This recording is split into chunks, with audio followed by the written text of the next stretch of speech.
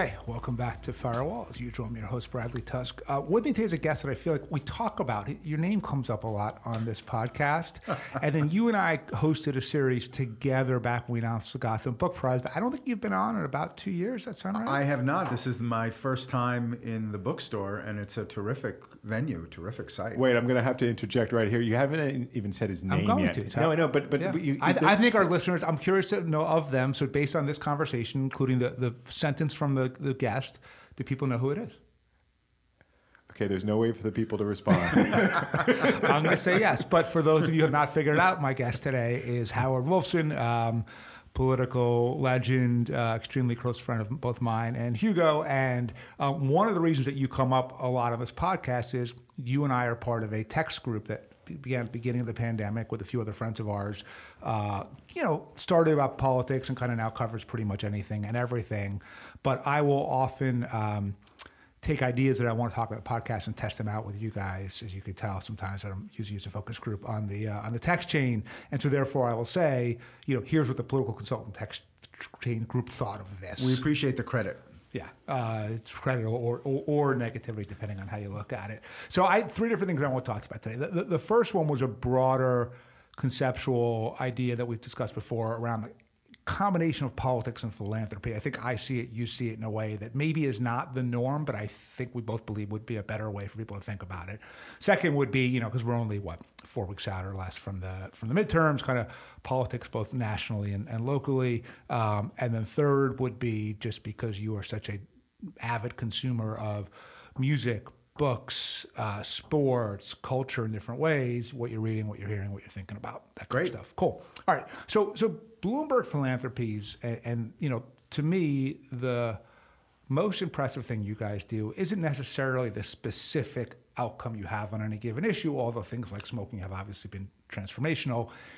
It's that you don't really distinguish between philanthropy and politics, and the way you see it, as I have always understood it, is we want to achieve this goal societally.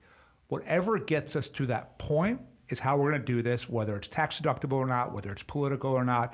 And frequently, and this is why Mike both served as mayor and ran for president, he believes that if you can leverage the power of government, you can do things that a private, even very wealthy individual can't do. What's the mindset over there, and why do you think it's different from most foundations? Well, the first is it helps to have a living funder. If you have a foundation that has existed for 100 or 150 years, they don't really have the ability to use C4 dollars to influence public policy outcome because they don't have C4 dollars. It's all just C3.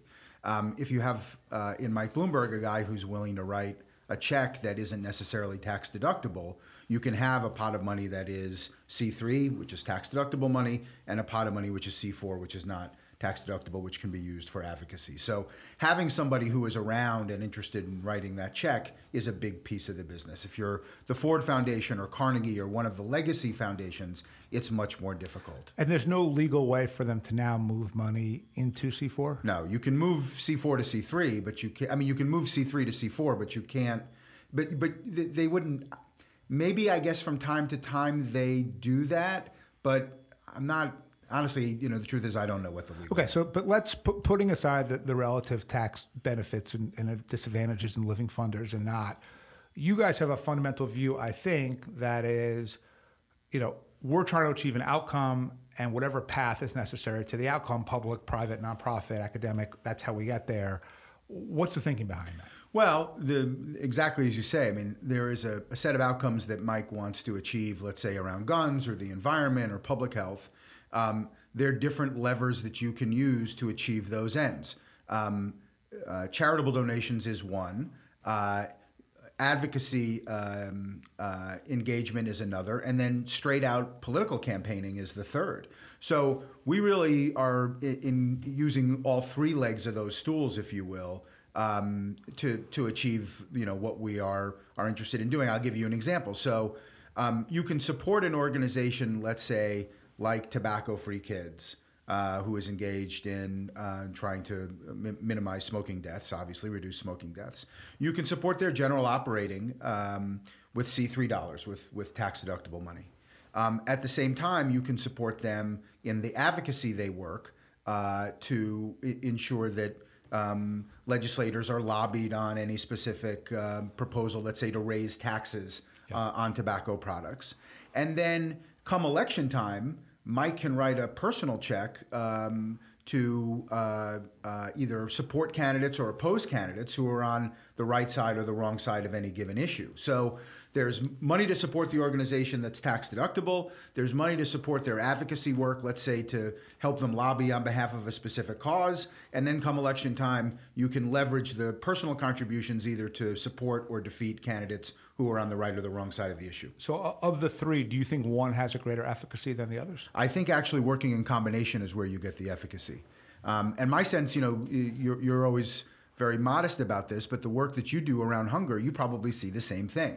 I mean, the continuum of the different tools in the toolbox, the ability to use the different tools in the toolbox, I think is what makes the difference. When Mike first started the foundation, well, I guess the foundation predated technically his leaving City Hall, but when it really ramped up after he left City Hall, there were very few other people doing what he was doing. People did not see this kind of engagement holistically in the way I've just described it.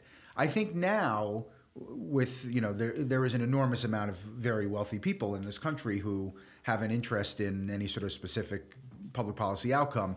You are seeing more and more donors, more and more foundations who are funded by living donors engage in the way that I've just described. I mean, certainly on the other side of the aisle, the Kochs do a version of this, right? They support organizations philanthropically with C3 dollars. They engage in advocacy with C4, and then they also write big checks to politicians to engage in elections. They're sort of an early sort of pre-runner of this, but I think increasingly you're seeing more and more folks. The Arnold Foundation, for instance, John and Laura Arnold, do a version of this. Zuckerberg has tended to be more resistant on the political side. Gates has been more resistant on the political side. But I think more and more there are more wealthy individuals who kind of see the world in the way that we've just described. And is it because they just feel like, hey, I've made all this money. I'm kind of this superhuman being in a lot of ways, and I want to, change the world in these ways. And the only way for me to do it is to truly impact politics and government, or is it because they want attention? Like, what do you think is driving? Because your sacrifices you have to make to take this approach, right? One is Mike does not get the tax benefits of a lot of what normal foundations would, because all of the C4 work and the political work, electoral work is not deductible, right? And then two, depending on the issue you're engaged in, there can be significant public blowback, right? So there are people who love what Mike does on guns, and there are people who hate what Mike does on guns, right? Hunger for me is pretty easy because who hates that? But mobile voting, I take a ton of shit for it, right? What makes people decide I'm going to lose a tax advantage? I'm going to take the hits publicly on Twitter or whatever it is.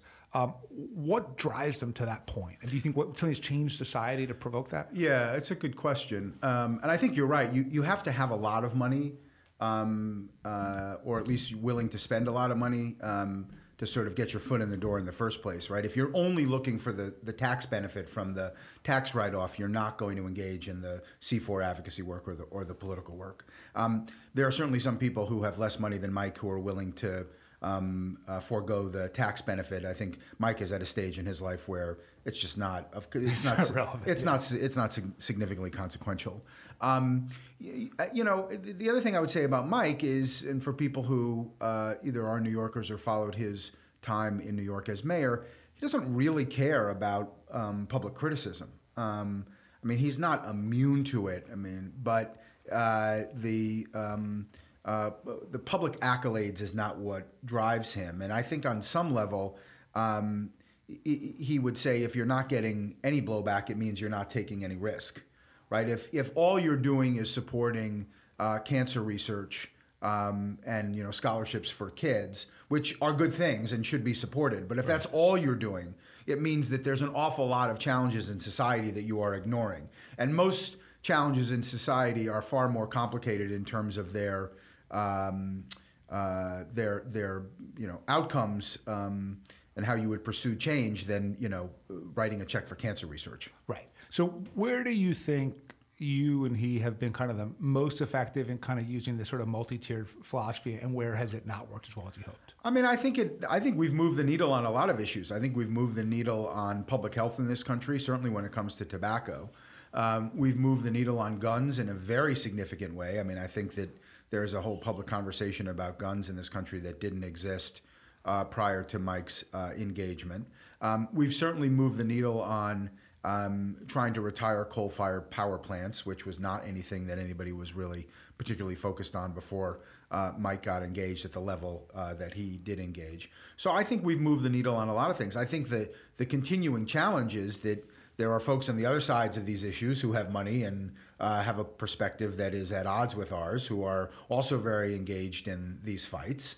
And the problems are immense. Global warming is a really big challenge that isn't necessarily going to get solved because Mike Bloomberg spends $100 million or $500 million or even $1 billion. I mean, so some of these challenges are really big, and you're trying to affect change. But I think a lot of these challenges are going to be with us for a long time, regardless of what we do. Right. So of the three that you mentioned, tobacco, I think because it's sort of a largely settled issue, at least in the U.S., it's a huge win, right? You guys did this, and again, it was the combination, I would argue, of New York City's actual ban that we passed in 2002 or something like that, right? Which was very unpopular at the time. It was, but ultimately had a catalytic effect around the rest of the world. Look, what I've always seen in the work that I do is what happens in New York is seen everywhere, right? It's the opposite of Vegas. And so good or bad, just every media market in the world sees it, every government leader in the world sees it, and it just impacts their behavior. Combined with you guys spending billions of dollars on anti-tobacco advocacy around the world, had this real impact. On power plants, it seems like it's something of an economic question more than anything else because, most people would rather not have harmful pollutants emitted into the air, but they're only willing to make so much economic sacrifice in order to do so. As I understand it, you guys are helping to bridge that gap in certain ways. Yeah, and also there's a legal piece around, whether some of these power plants can exist legally, given some of the laws in some of these states. Right. So guns, though, tremendous amount of work put in, tremendous amount of money spent. Feels like there's more shootings than ever. Well, I think the crime issue, the gun issue is now so conflated with the crime issue that it's hard to separate them, right? So I think there are a lot of things that are impacting gun violence in America. Certainly the availability of guns is a big part of it, but we've also been going through this pandemic where I think it has had an impact on people's behavior in a negative way. So I think people generally are, kind of societally more violent than they were 5 years ago because we've just gone through this really traumatic period. And we've also loosened a lot of laws in this country around what we can and can't do to punish criminals. And we're engaged in, if I'm neutral about it, we're engaged in an experiment to sort of see how that works. And, I think someone now not being neutral, I think it has had an impact on crime. But certainly the availability of guns has an impact. I think progress was made in this last session of Congress. Finally there was a bipartisan bill passed that dealt with red flag laws and some other issues that will help get guns out of the hands of people who are, I think calling them mentally ill is appropriate. So people who are dangerous to themselves and others. But this is a huge challenge, and far be it from me to say that we have come anywhere close to solving it. So I'm going to give you a magic wand here and say you have every tool at your disposal except confiscation of guns in people's current homes, right? So legal guns, right? What are you doing? I've heard, Howard, you got to bring the shooting rate down by 80%.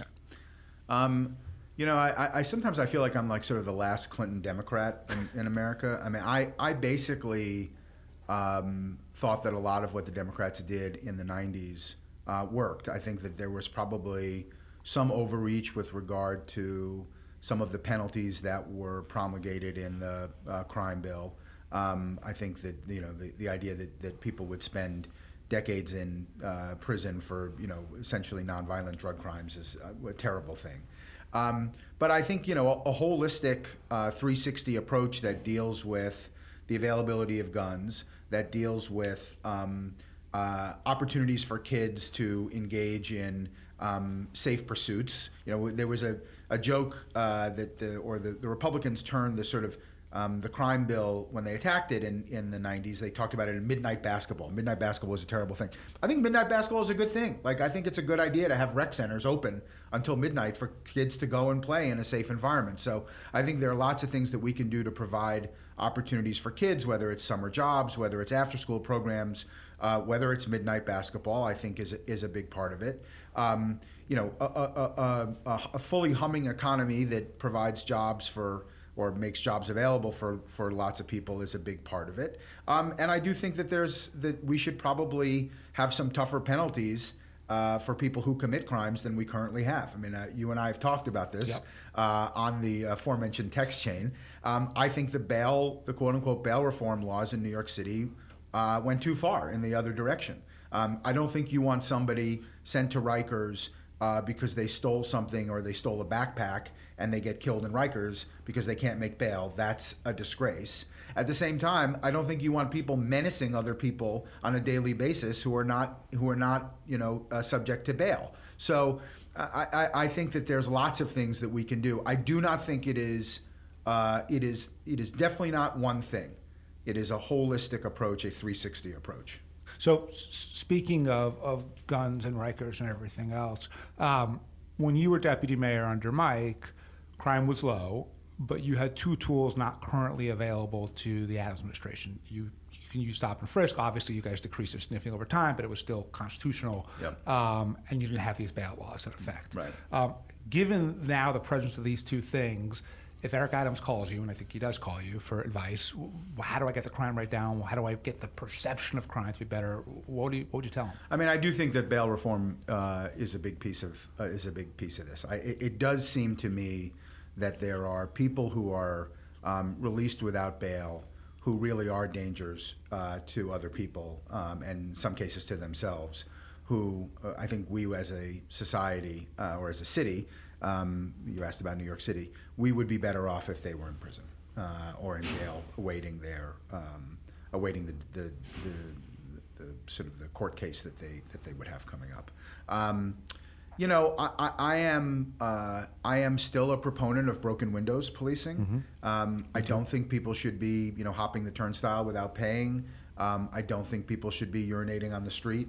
I do think that there are low-level crimes that should be that we should curtail. I think, as you say, stop and frisk was something that we decreased on the way out the door appropriately.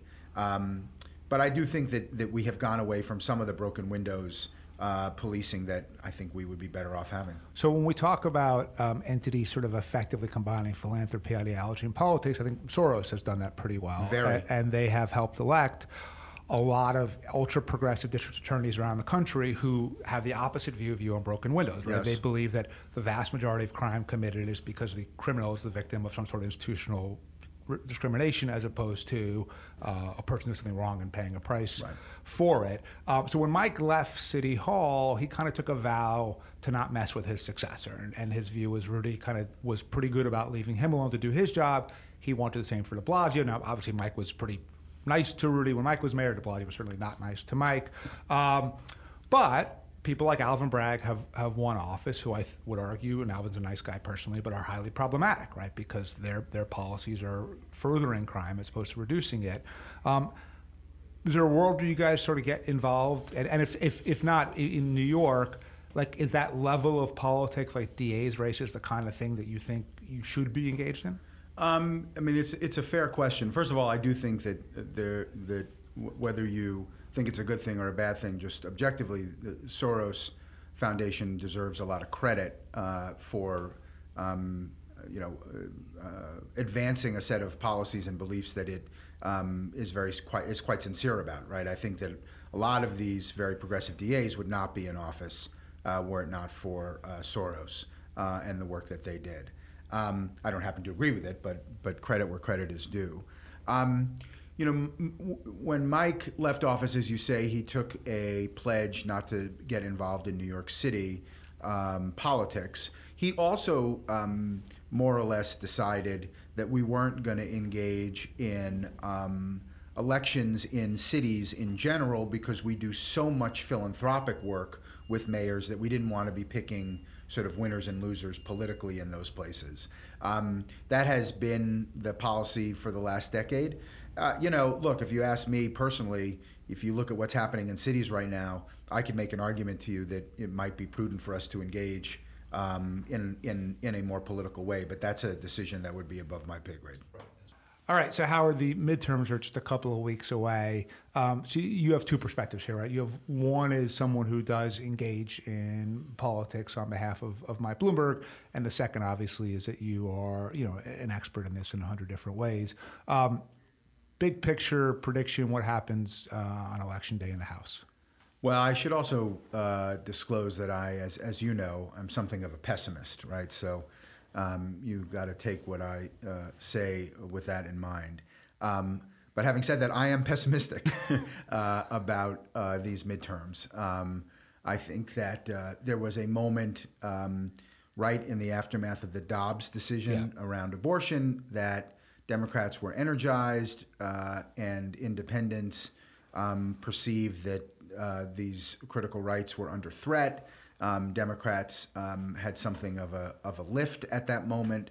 Democrats were feeling good about that.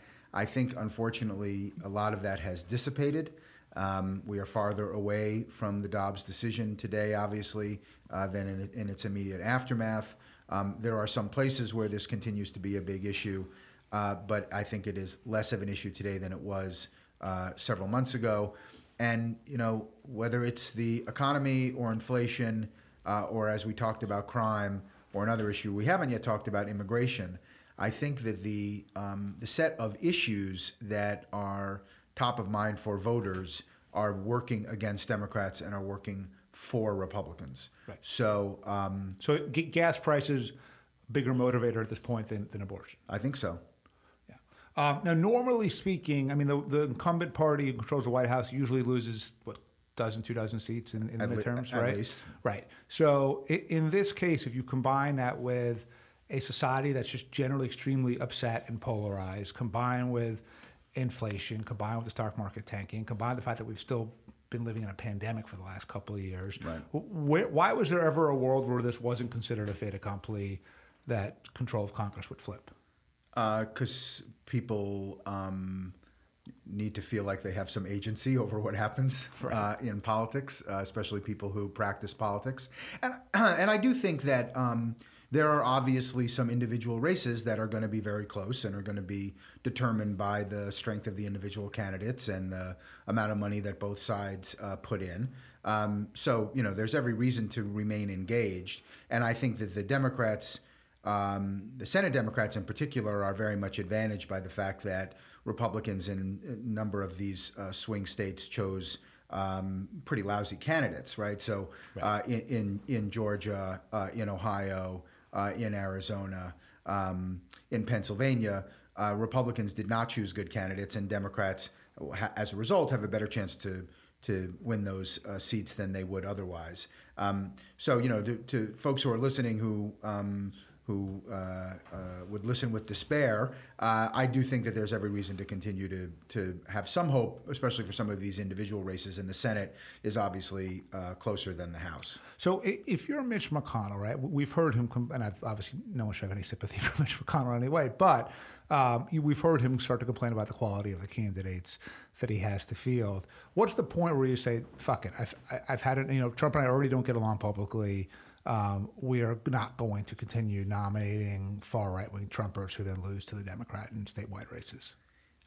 Well, I would say two things. One, it's not so easy because these people, these far-right candidates, seem to reflect the preference of a lot of Republican primary voters. Yep. So it's not like Mitch McConnell can sort of wave his wand and go back into the back room and decide who the candidate is going to be, right? It's not 1930 where that's how Senate candidates are chosen. They're all come out of these primaries, and they all are able to engender grassroots support. And unfortunately, a lot of these candidates represent a significant wing of the Republican Party, whether it's a plurality or a majority. In many cases, it's a plurality. it's a reflection of voters, right? It's not just some the Deus Right, Ex the Machina. individual hand. Right, though, although one, at least I'm not aware of that right now, he could say, because they know who at the outset who's running and how they handicap it, Mehmet Oz is going to lose us the race in Pennsylvania. Let's kill him at the very beginning of the Republican primary and not let him get to that point. Right. He could have. Look, I think that history will record that Mitch McConnell was in a very unique position after January 6th to lead a successful conviction of Donald Trump in the Senate, and he chose not to. And my guess is that will not sit well with him 10 or 15 years from now. He is. You think he has a conscience? I do, yeah. And I think, you know what, sometimes people discover consciences as they get older. But maybe more importantly, history is going to look back at that as a hinge moment where this was somebody who could have been a hero of the Republic and made a decision not to be, which I think was a terrible, terrible decision. Right, so Liz Cheney, I mean, I believe that she believes what she's saying about January 6th, but I think she's also really fucking smart and has made a political calculation that long term, being on the right side of history will not only benefit her legacy, but also ultimately, I think, position her for bigger office than being, a member of the House. Why do you think she concluded one way and everyone else the other? Is she just unique, or is she seeing something everyone else doesn't see? She's definitely unique. I mean, I think she's definitionally unique because there were very few people like her. A very small handful voted for the impeachment in the House. I'm not sure that I don't know. I mean, at any moment, it seems to me, there are a small handful of people who try to take the long view of history and try to do the right thing regardless of the circumstances or what could happen as a result. I'm not sure that Liz Cheney is making a political calculation. If she is, it's not necessarily the political calculation I would make if I were her. I mean, I guess I'd like to think that she actually is doing what her conscience dictates. Yeah, but if you thought that, then you wouldn't be you. All right, so let's quickly go through and note that you're a pessimist, the different major Senate races, and you tell me what you think the outcome is. All right, Pennsylvania, you got Fetterman and Oz. I think it's going to come down to the debate, and people are going to see whether they think Fetterman can perform the job effectively at that debate. And do you think he will? I don't know. Georgia, Warnock and Walker. Boy, I watched this. I'm so much of a junkie. Yeah, I did. I watched this debate Friday night at 7:00. And sadly, Walker exceeded extremely low expectations. Yeah. I guess I would like to have enough hope for the future of America that Walker does not get elected. Ohio, Murphy and Vance, is that what it is? No. Ryan and Vance. Ryan and Vance. Sorry. I think the underlying demographics in Ohio are very difficult for a Democrat. So Vance wins. But the Peter Thiel kind of Senate consortium doesn't happen because Masters loses to Kelly in Arizona? I think that's correct. So because in theory, you at the Bloomberg world could have done what Thiel did, which to me at least initially seemed pretty fucking brilliant, which is you're living in a world of effectively always almost a 50-50 Senate because of the world we're in. And if you can control two members effectively, just like Joe Manchin controlled the entire agenda for the last 2 years, you could do the same thing. Do you agree with Thiel? And if so, why don't you do it? Well, I think the difference is that Thiel identified the farthest right candidates in those primaries and supported them. And there is a plurality for the farthest right candidate in a Republican primary at this moment. Yeah. Mike Bloomberg is not going to support the farthest left candidate in a Democratic primary. And it's not clear to me how many places there is a plurality for the centrist candidate, right? I mean, Conor Lamb was a centrist candidate running in Pennsylvania. I think he got less than 10%. And I'm not sure, he had a fair amount of money. I'm not sure money was going to make the difference against John Fetterman. So some of it, I think, has to do with the fact that Thiel has identified a segment of the electorate that actually represents a plurality, if not a majority. Mike has got is such a centrist that it's not clear to me that there is a majoritarian view in Democratic primary for Bloombergian politics. So if you're a centrist Republican, if you're Mitt Romney, you're Mike Bloomberg, right? You're Nancy Pelosi, whatever it is. When does the moment hit where you say, you know what? we got to split up our party because I want these DSA nuts out of my primary because they're destroying my ability to win general elections or to legislate, and the same thing on the Republican side? I think in my view, the answer to that is open primaries and ranked choice voting. But yeah, but those are so. I mean, you and I have worked on a lot of this stuff, right? And at least in my experience, and you and I have helped pass ranked choice voting and open primary referendums around the country. It feels relatively incremental and marginal it is at incremental. the difference, right? It is incremental. We know how hard it is to create a third party because, again, you and I have looked at that, played around with it quite a bit over the years. And we have. I'm still fucking around with the forward party stuff because I just generally believe in blowing up the system. But it would seem to me that it's much easier in government politics to break something or kill something than it is to create something, right? So maybe actively splitting the two main parties, which will feel like it's a loss because you're shedding support and numbers and everything else, but ultimately gives you a lane where you can be effective. I think what actually happens is what has happened to the Republican Party, which is the Republican Party that Donald Trump confronted in 2016 was essentially brain dead, right? I mean, its elected officials and elites were promulgating a set of policies that no longer spoke to the voters of that party. Donald Trump figured that out rather brilliantly. Obviously, I despise what Donald Trump stands for, but give the credit here. He recognized that there was a huge vacuum, that people, that Republican politicians were not speaking to the actual concerns and desires of Republican primary voters, and he's changed the party. Right, the Republican Party of today does not look like the pre-Republican Party of Donald Trump. So, that's kind of actually how parties change in America. I don't think it's necessarily that they split up. It's that somebody captures the party and moves it in a different direction. Right, but it's moved now. So both the Sanders, AOC, Warren on the left and Trump on the right in these directions that just guarantee complete dysfunction. Generally, but look at Utah, right? So you have Mike Lee, who is now apparently begging for Mitt Romney's support. Right. Romney would be sort of the prototypical centrist-ish Republican in today's world, right? A guy like Evan McMullen, although you and I have disagreed about this over the last couple of months, is at least in the ball game, right? Yeah. Some people would say he could win, some people would say he can't, or our little text group would say he can't, but based on yesterday's stuff. But overall, isn't that sort of a path, which is maybe you start supporting these kind of independent candidates that are not Democrats in red states or Republicans in blue states? Maybe, or maybe in a state like New York, instead of the Republicans nominating Lee Zeldin, they nominate somebody more like George Pataki, and the Republican actually has a chance. Right. So let's pivot. We have a governor's race here, and there's, as always happens in the last few weeks, they're trying to make it sound interesting. There's polling that sort of suggests that Lee Zeldin is within striking distance. I think you and I would both argue that that's not only true, but that Hochul's probably up somewhere in the high single to low double digits, and that's probably where it will land. Do you see a world where Hochul doesn't win or wins by less than 5 points? I think that if Lee Zeldin was George Pataki, she would be in incredible trouble. I think that given that Lee Zeldin is Lee Zeldin, who, Trump-loving, insurrection-supporting, far-right Republican, chances are he does not win. I actually think he has a better chance than you do. You think he comes in, in sense of coming within single digits or actually winning?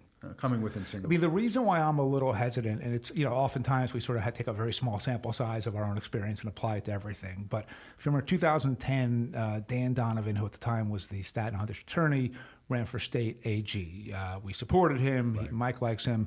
And we went into Election Day in Siena, I think tied, or we were at least within the margin of error. And we lost by, call it 8 or 9 or something like that. And that's because there's no Republican turnout operation at all in the state, right? So you almost have to be up by 4 or 5 to combat all of the ground game that you're going to see on the other side. I don't see how that's changed in the past 12 years to benefit Zeldin. Yeah, no, I think that's a fair point, and certainly 2010 was a pretty terrible year for Democrats, so it would have been a year that a Republican would have done well. Right, I think that's why we're at least in the game at all at one point, yeah. I just think that the issue set right now that New Yorkers are confronting so benefits Republicans. I mean, you can imagine thinking about what do voters think about when they walk into the booth? What are the issues that are animating lots of voters in this state? And I think immigration, crime, inflation, and the economy, these are not working in Kathy Hochul's favor. They're just not. Right. Now, she's trying to make it about abortion and democracy, which obviously do work in her favor. Question is whether or not those things are more important than the price of gas and the fact that you're worried about getting mugged. Right. So turning local, you and I are a little biased in favor of Eric Adams in the sense that he's A, not Bill de Blasio, and B, at least isn't smart enough to keep Team Bloomberg inside the tent pissing out, right? So whether they're taking our advice, actually, I don't know, but they're at least soliciting it so we feel like we're part of something, which is smart on their part. With that in mind, how do you think he's actually doing? I think that he had a very, very strong first few months. I think that the energy and enthusiasm that he conveyed upon taking the job was really important. It sent an important signal to New Yorkers that New York was back, that the lockdown was over, and it was okay to go out and enjoy ourselves.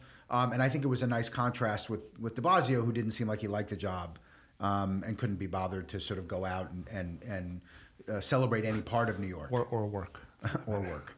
I think as we transition now from the beginning of the term to the fall, I think that there are a set of challenges and headwinds that he's confronting. I mean, this migrant crisis, certainly not of his creation. No. It is a federal problem, and it's a problem that is being exacerbated by the decisions of governor in Texas, governor in Florida, and mayor in Texas to send migrants our way. But unfortunately, when you're the mayor, as you know, you've got to deal with this stuff. Right. And it's a challenge. What would you, if this was in the Bloomberg administration and busloads of migrants were showing up, what would you do? I don't know. It's actually a really hard thing because we have this law in the books in New York that we are obligated to provide shelter to people who don't have it. So in theory, you could wake up this morning in Caracas and be in New York in the afternoon. Obviously, it takes a lot longer to get here, but you don't have to be in New York very long in order to have a right to shelter.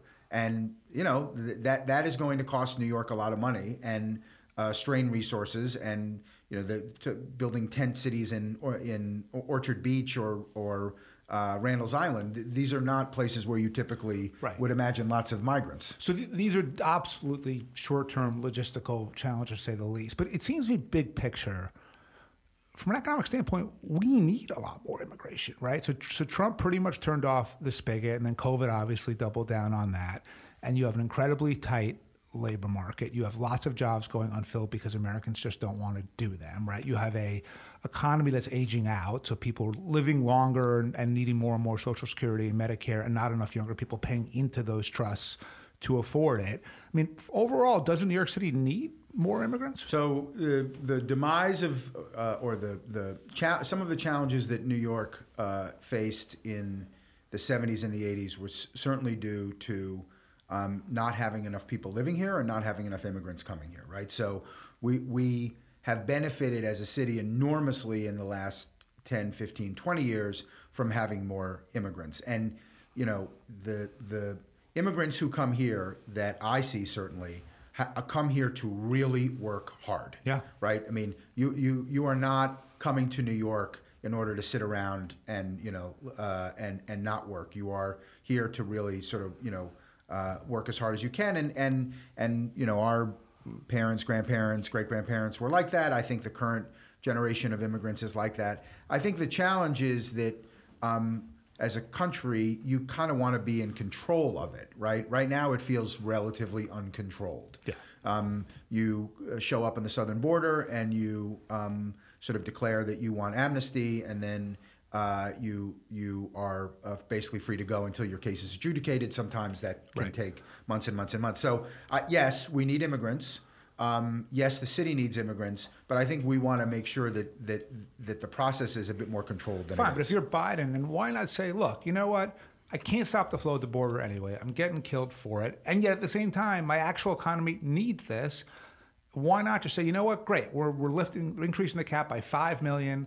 And so all of you people coming in now, you can potentially do so legally.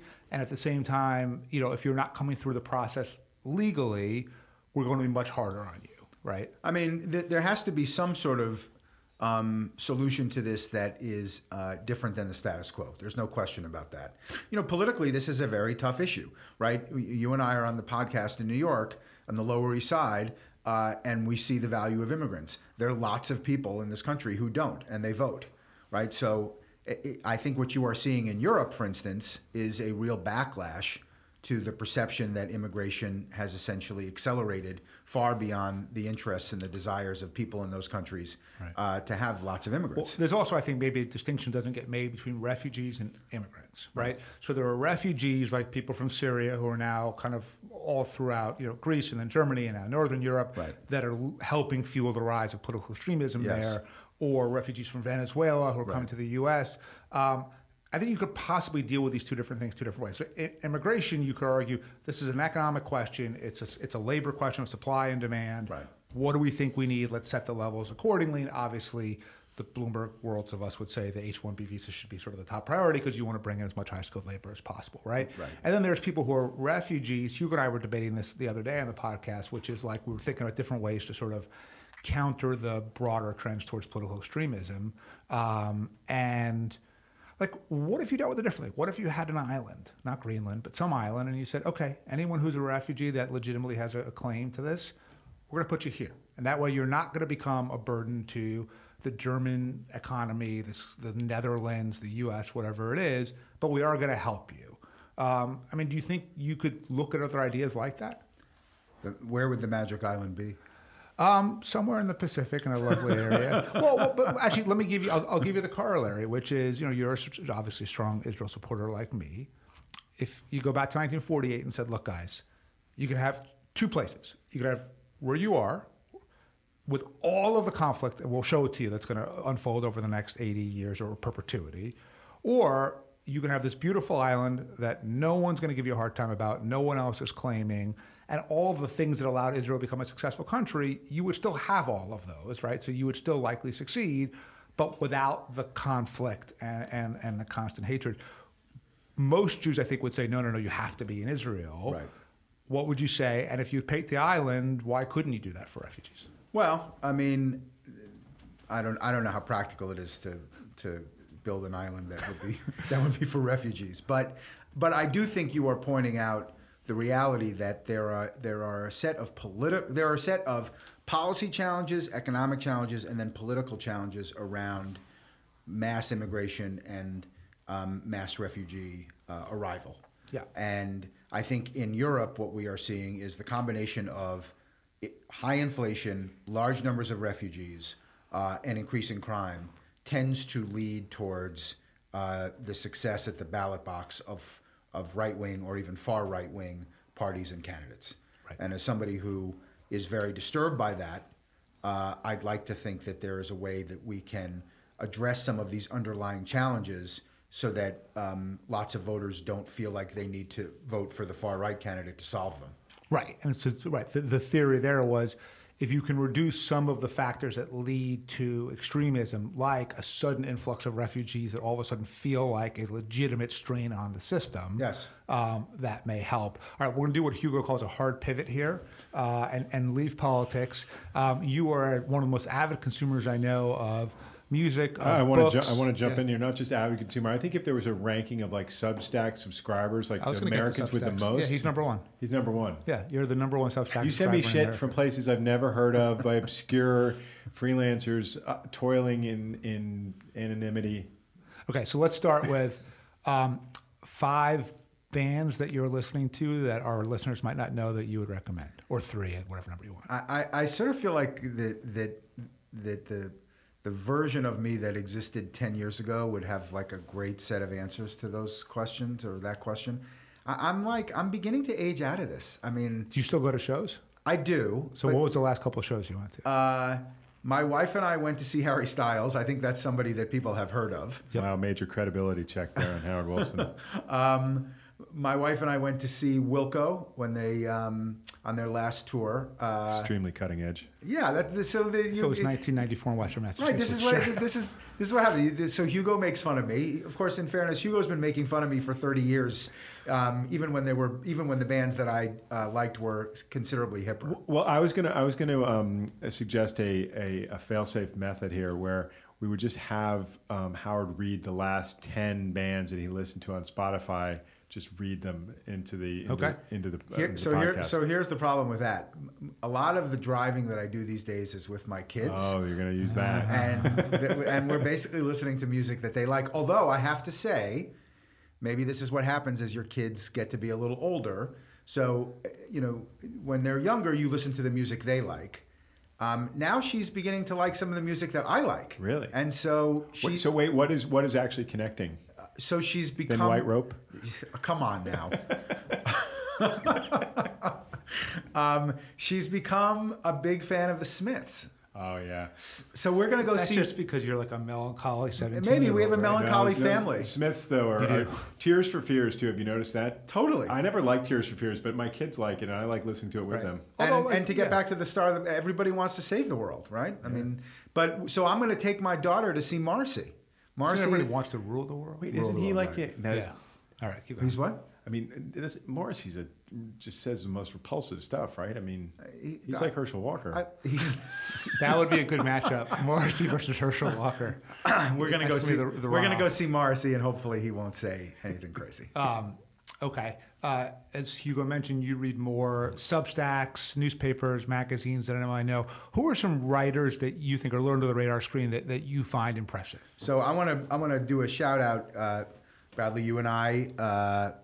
We have underwritten a book prize in Gotham Book Prize. New York City for the best book about New York. And there are two books that I've read this year so far that I really like a lot that I would want to shout out. The first is a nonfiction book. It's a book of history. It's called The Sewing Girl's Tale, a story of crime and consequences in revolutionary America. It's about the case of a young woman who accuses a gentleman of rape. In what year? And when I say gentleman, I mean that literally, not figuratively. Yeah. Because he was a pretty bad guy. It is right after the revolution. And society is in upheaval, and the social constructs are changing, and it's a wonderful look at how the legal system in that period dealt with an accusation like this.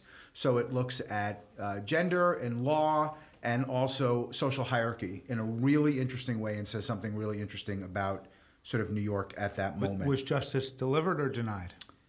I would encourage... Wow, that's a spoiler if ever I heard. Yeah, I was going to say it's nonfiction. You got to read it. It happened hundreds of years ago. Look, if Howard has read it and enjoyed it, you know that justice was denied. I think people should read it. It's really well written. It's a really good book of history. The other is a book of fiction called "Didn't Nobody Give a Shit What Happened to Carlotta?" Oh yeah, we have that here at the bookstore. Have you been reading it? Have you read it? I have it. It's on my list. Is it good? It is good. The language is amazing. I mean, it's just incredibly well written. What's the story? What's the era? What is it? So it's a young man is caught up in a crime that he didn't really commit. Is sentenced to prison. Transitions essentially, and comes out very different than he went in, and it's the sort of this story of the reemergence into society after the sentence is over. How does it go? It's complicated. Wouldn't be much of a book without it. So right now, if you had to nominate two books for this year's Gotham Book Prize, those are your two nominees. What are your two nominees? I'm generally fiction, right? So I would say there's a book called Olga Dies Dreaming that was about a family in Brooklyn, involved politics and gentrification, all this stuff. It was really well done that I would put in there. And then there was a novel called To Paradise that came out at the very beginning of this year that is a very complicated and highly structured novel, but took place in New York City between kind of now, basically from 200 years ago until like 100 years in the future. And I would say it was so ambitious that it is worth consideration. But I think this is a year where we're going to have lots and lots of good choices. Like last year, it felt like we were a little more constrained. This year, I think we're going to have a hard time choosing in the sense that there's going to be too many good ones to pick from. Sports, you're the Yankees. Yeah. We can't really even talk about this because the deciding game is tonight. Right. So, we were chatting about it earlier, me and Howard, and everything about the Yankees hinges on tonight. How do you feel about tonight, knowing that the outcome will be determined before anyone hears this? He's pessimistic. I am pessimistic. Really? That's surprising. I am pessimistic. The Knicks this season? I'm optimistic. Why? Because I think Brunson is going to be a real difference maker. I think he is going to be the point guard of Hugo Lindgren's dreams. This guy is going to be the best point guard of our adult lives as a Knick. When was the last time we had a good one? Walt Clyde Frazier. Yeah. I mean, you had Jason Kidd, but he was too old. Too old. We have not had a good point guard in their prime. Mark Jackson? Mark Jackson? Mark Jackson. That was the last one. That's the last one. Chris Childs had moments. Not many. Not enough.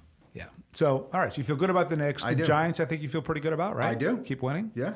The Yankees, you're pessimistic, but nonetheless, you're in the playoffs, and a win tonight gets you into the ALCS. Absolutely. And then you'll lose to the Astros. And my son has started to become a big Rangers fan, a big hockey fan, which was not something that I was a fan of as a kid, and it's not really anything that I introduced him to. He sort of found it on his own, and so we're going to go to a bunch of Rangers games this year. Yeah, it's fun. So, right, I'm not a hockey fan either, but on Saturday night, so the company that we bought with the SPAC, PlayUp, is a sponsor of the Devils. And so the team from Australia from PlayUp were in town this past weekend, so we all went up to the Devils home opener on Saturday night, and I brought the kids. And it's fun. The atmosphere is fun. It was fun. We had a good time. Yeah, it feels a little bit like 1950 when you go to the games, but the people are definitely into it. Yeah, good. All right, one final prediction. Does Joe Biden run or not run for re-election in 2024? Runs. Here we go. Howard Wolfson, thanks for joining us. Thank you.